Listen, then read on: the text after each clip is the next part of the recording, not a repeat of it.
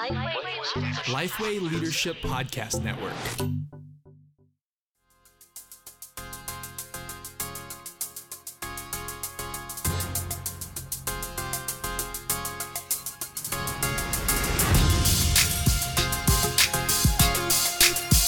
Hello, and welcome to this episode of Making Disciples with Robbie Gallaty, a resource to equip and encourage leaders to make disciples who make disciple makers.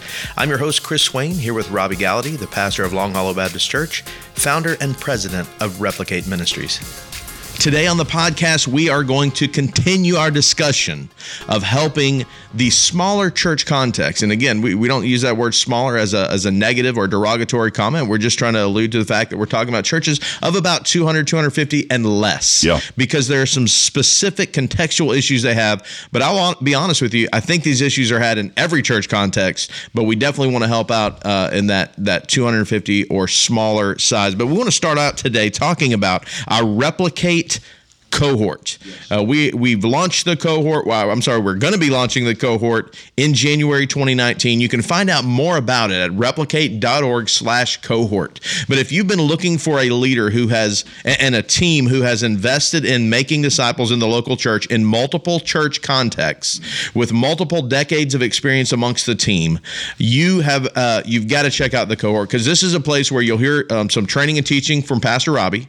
You'll be doing some things kind of like what we're doing on the podcast, but obviously on a lot more advanced and a lot more content. And then we will take that in these smaller networking groups, connecting you together and giving you personal insight in your smaller network of individuals to say, how do I implement this? How do we do this? Yeah, here's what's cool about this, Chris. People who listen to our podcast probably listen weekly and have tons of questions. Sure. Because the more you think about and the more you do in the area of discipleship, you have more questions than you started with. Would it be neat to be able to ask those questions every single month to me personally and to a coach who's been assigned to you in the area of your section of ministry, and be able to coach you every month? I mean, and maybe even better, the other 10 to 15 leaders that are in your same context. I mean, sometimes your answer is not going to come from someone, from us in terms of our experience. We can say what we say, but ultimately there's that guy, that gal who's in that ministry area that you're in that context, and maybe they're a little further down the road and they can give you that insight to help you out, and you can give insight to them and help them out. So it's a great collaborative effort. It's a opportunity coming up, replicate.org/cohort. So let's jump right back in. We ended our last podcast talking about discipling the deacons.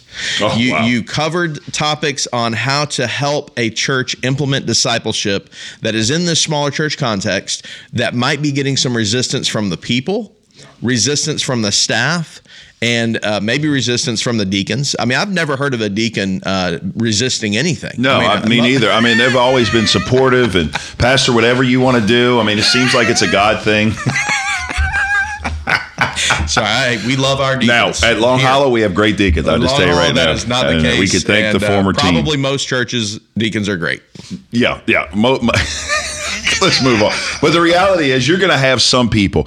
Deacons are people, just like anybody. Right. And people are resistant to change. One of the things I love about the pastor who was here before me, David Landreth, he used to say to the congregation, and he would make them repeat it like 2 or 3 times. Say it with me. Change is good. Chris, say it. Change is good. You see, and so the reality is, in order to grow, there has to be change. Right. And that's kind of been permeated through the minds of the people here. But here's what I would say, just kind of for those who missed last week.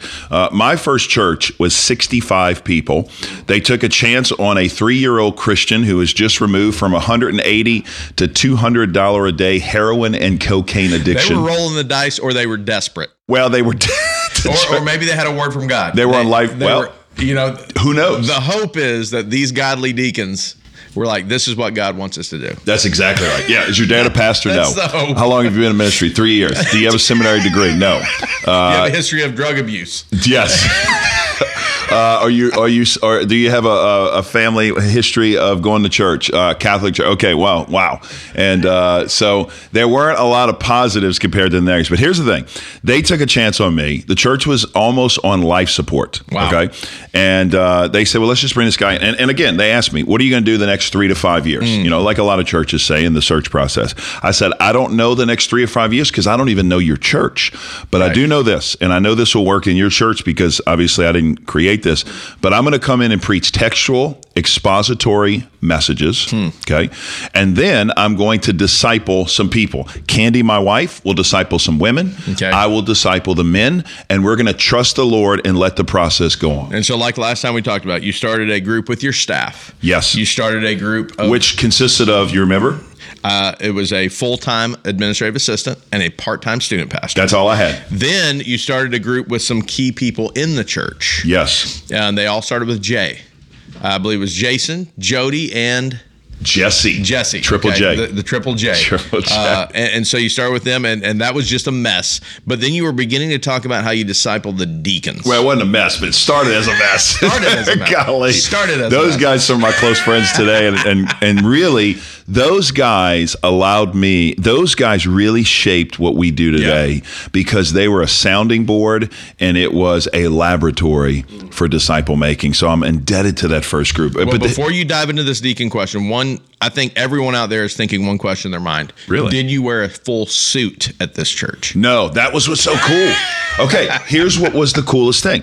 Here's one of the things, I forgot to leave this one key point out. Nothing against suits. I love suits. Right. I also love not having to wear one. Yeah, right, exactly. Nothing against suits, but the reality is it was South Louisiana. No, look, I back up. I did wear a suit, Chris, to start. I did. What am I thinking? It was suit and tie.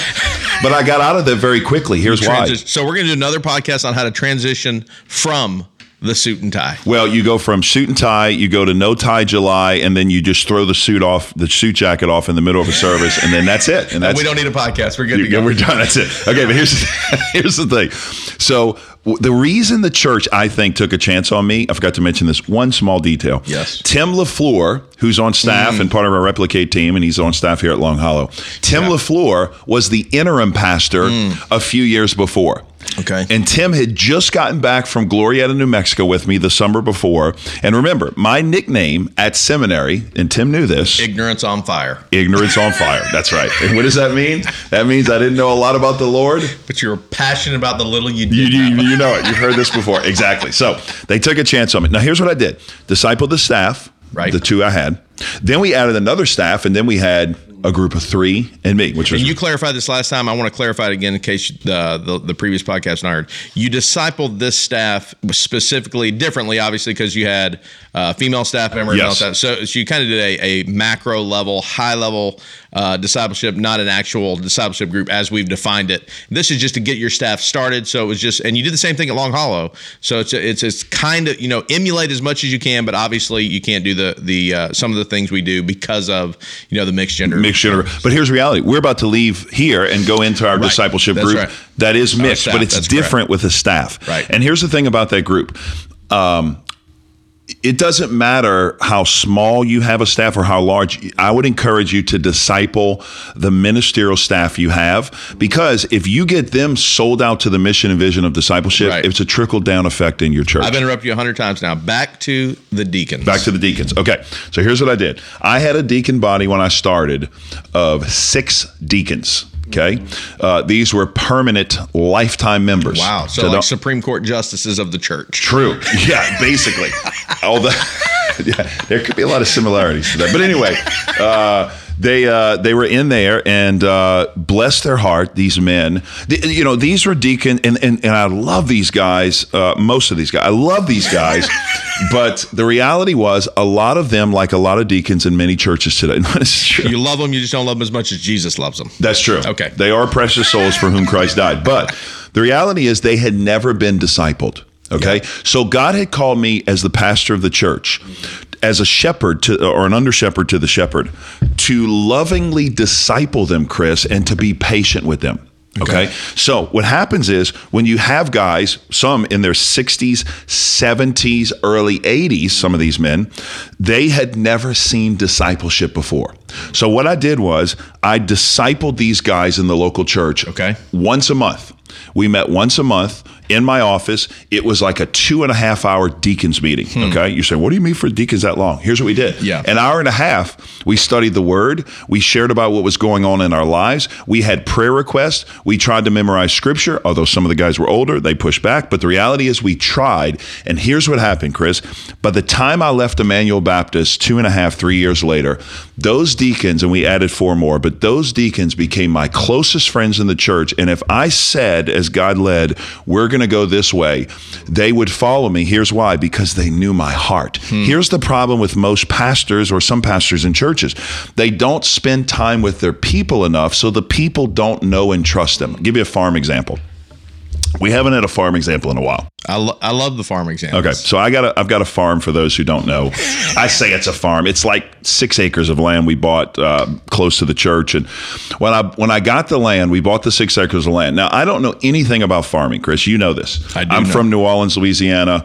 I wasn't raised on a farm. Although my grandfather had land years before, but I didn't know anything about farming. And so Candy and I got to the land as we were about to build, and we looked out, and she said, who's going to cut all this grass? That's when it hit you. I thought, that's a great question I hadn't thought through. So I thought, great, you know what I'll do? I'll get some farm animals. So what I do is I fence in the farm, and I basically decide I'm going to get farm animals to eat the grass. Now, before we go further, it's a great segue. We need to talk about our podcast network, our Lifeway, because we don't want to. We just want to hang. We want to leave them hanging on the farm before we find out what happened down on the farm. Yeah, you don't want to lose that. We want to talk about. We are part of the Lifeway Leadership Podcast Network, as you probably know by now. But this week we want to highlight a podcast called New Churches Q&A. Wow! So Q&A, kind of like what we've been doing these last few weeks, question and answer concerning new churches with Daniel M., Ed Stetzer, and Todd Atkins. So you've got 3 guys who I don't know how they get through a single conversation. Those guys, but they're all geniuses. So whatever they say is pretty.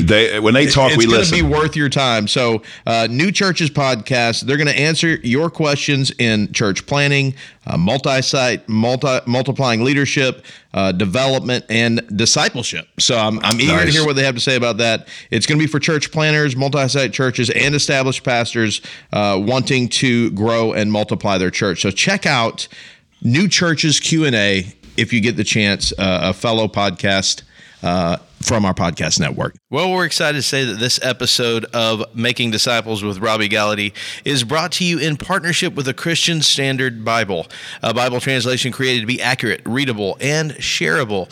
You can learn more at csbible.com, csbible.com.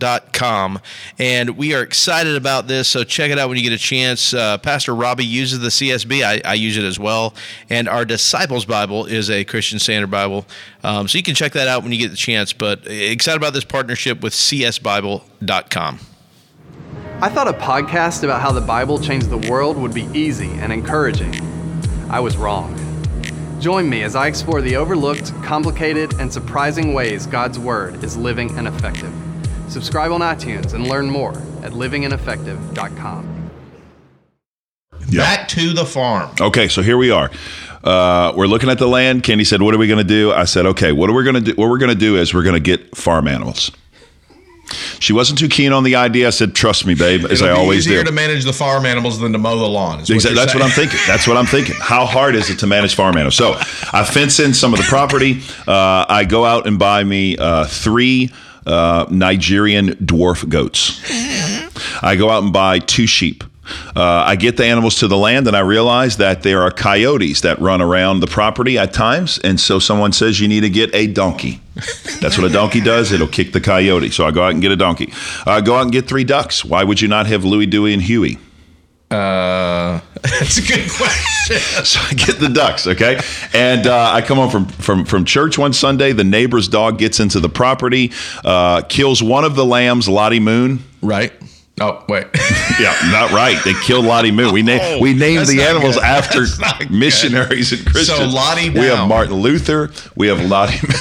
So So a dog or a coyote got in and killed Lottie? No, it was actually a dog. A dog got in. And the donkey was a defect, so because it didn't protect. Your defective donkey did not protect Lottie Moon. No. What kind of donkey is this? Well, it's a non-regenerate donkey, apparently.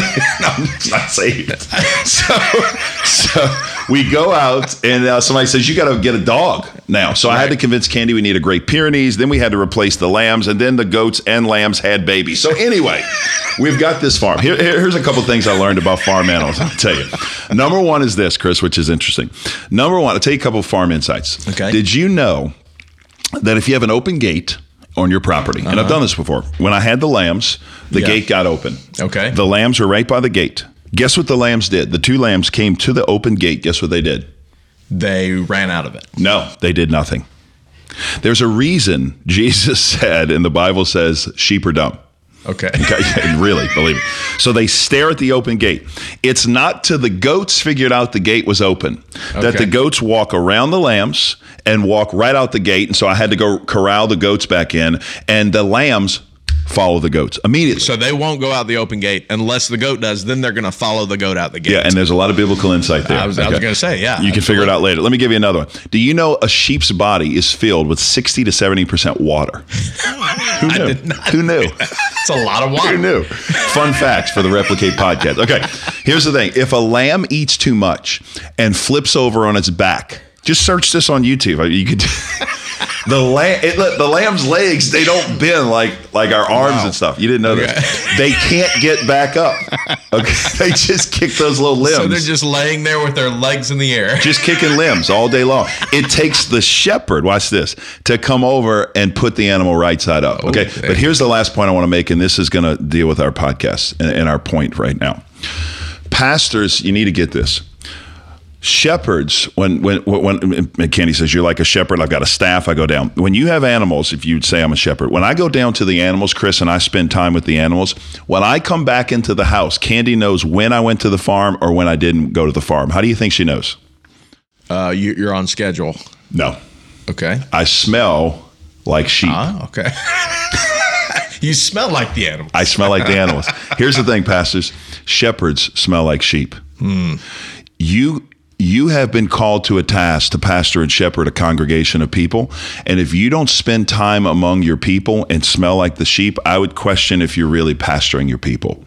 And that's the thing I did with these deacons. And that's the thing I did with our people. And that's the thing I did with our staff. I was among the people. I lived with them. I hung out with them. I shared prayer requests. I lived life. It wasn't Robbie Gallaty who steps on stage and talks this way. And then I get up and say, ladies and gentlemen, open your Bibles to 2 Timothy chapter 2. And this is a pet peeve of mine, as you can see. And then the moment I finish, let's say amen. And then I get back and say, hey, good to see you guys today. And they're like, who is that guy? That's not what I'm saying. I have seen that happen before, by the way. I know, I have too, sadly. Preaching voice. We know people. Transformative preaching voice. Yeah, it's like, who is this guy? It's like just be you. Right, just be you, right? Nobody can be you. But anyway, so the reality is they knew, and here's what happened.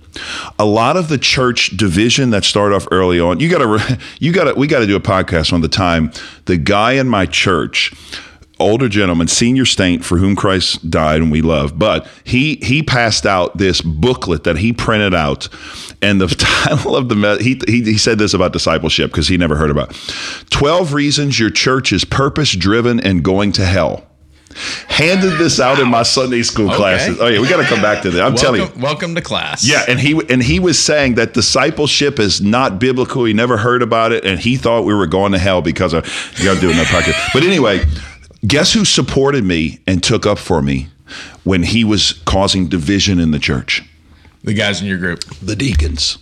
Here's why. He'd say, I don't even think he knows Jesus. And they'd say, no, I think he does. I pray with him every week. I don't even think he reads his Bible. No, we quote scripture every week. I don't even know if, he, and what happened was I didn't have to defend myself. I love the passage in scripture where God takes Moses to the edge of the Red Sea and he says, stand still and see the salvation of the Lord. I love this. Exodus 18, I think it is. Stand still and see the salvation of the Lord. And basically what he's saying is, I think it's 15, 18. Well, I think what he's saying is this. We'll cross-reference that. But here's what he's showing him. He's saying, Moses, you watch me work.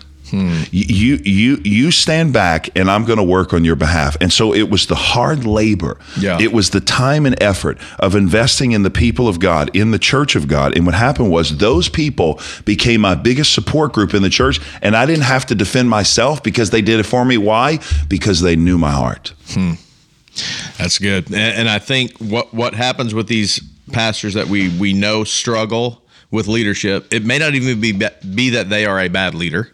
It may not be that they are a weak leader. And if you're listening, we're definitely not saying that. But you do have to make some key decisions on how you're going to lead. And what you're saying is by discipling those within our sphere of influence, the people that God's entrusted to us, they begin to develop that relationship with you that opens up their heart toward discipleship. Yeah. This is not something you can say to the people, hey, let's think about this, or let's go down this road. This is something you have to do in your own life, and then emulate it for them before they're going to and I'll finish with that. Our small churches see a lot of division, and it's amplified because a lot of your people, I say this with a lot of humility and respect to you, a lot of your people are sitting by idly doing nothing but waiting for Sunday next week because they haven't owned their faith.